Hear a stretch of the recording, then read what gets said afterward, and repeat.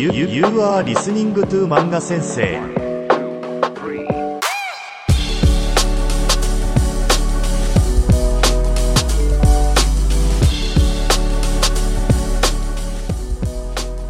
Yo, minasan, it's Manga Sensei Podcast, day 28 of the Manga Sensei 30-day challenge. Today, we're going to be talking a little more loosely, a little more freely as we discuss, how should I put this, the meanings behind the bases. I wanted to get a little step back and give you a moment to kind of catch up on maybe some of the things you're missing on the 30-day challenge, go back and listen to some stuff, but also today talk a little bit about some concepts that we've reviewed. Today, and over the past couple of days, we've gone over a number of bases. Bases 1 through 7, base a, i, u, e, o, te, and ta. We've talked about adjectives. We talked about adverbs. We've talked about particle after particle after particle. And there's so many things that's very easily confusing. However, these particles also have some intrinsic meaning of themselves. And you've probably picked up on a little bit of this already. Let's go a base at a time. Actually, let's go in reverse order base at a time. The last the last base we learned was base ta. Base ta turns things into past tense, as you may have noticed with modorimashita, or kaeta, or maybe even nomimashita. Okay, it is past tense. We also see with base te having a lot of different forms in of itself. A light command, hey, pass the chopsticks. Hashi o tote, or connecting things together, adding an and. It connects. It's a word conjugator and connector. It conjoins and connects things together in a unique way. Yatte, do it, Another good example of this is arite ikimasu, which we learned last time, I believe, on this podcast, which is aruku and iku, connecting them together to be arite ikimasu, to walk and go somewhere, which is really quite fascinating. You can then take and go over the other bases fairly simply as well. Base 5, base o, right? If we say tabemashou, tabeyo, all of these o sounding verbs are let's verb.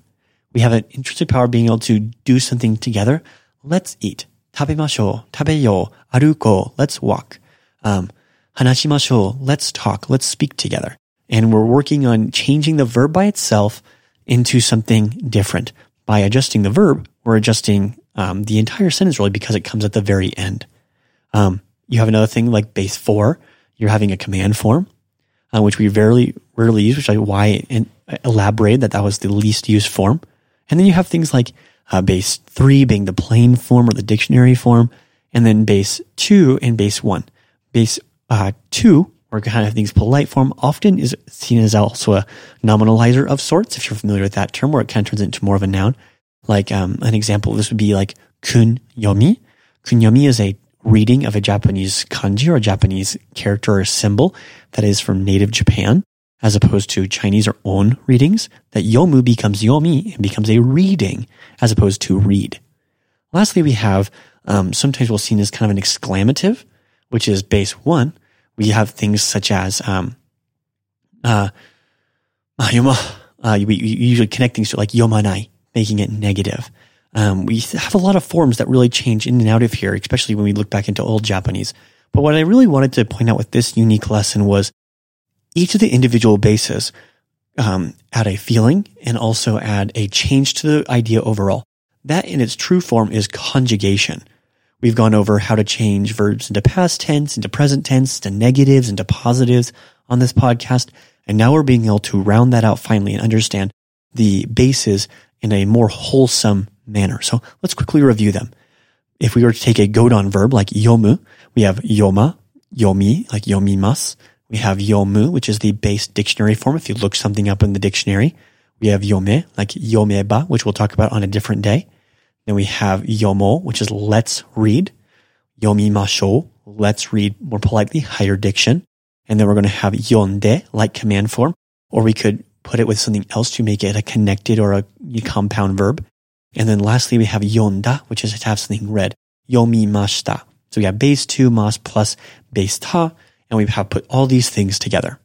Hope that makes sense. If this or any other thing is confusing or hard to understand, please feel free to connect with us at that's our production company. We have manga-sensei.com as well as the Manga Sensei on Twitter and on Instagram.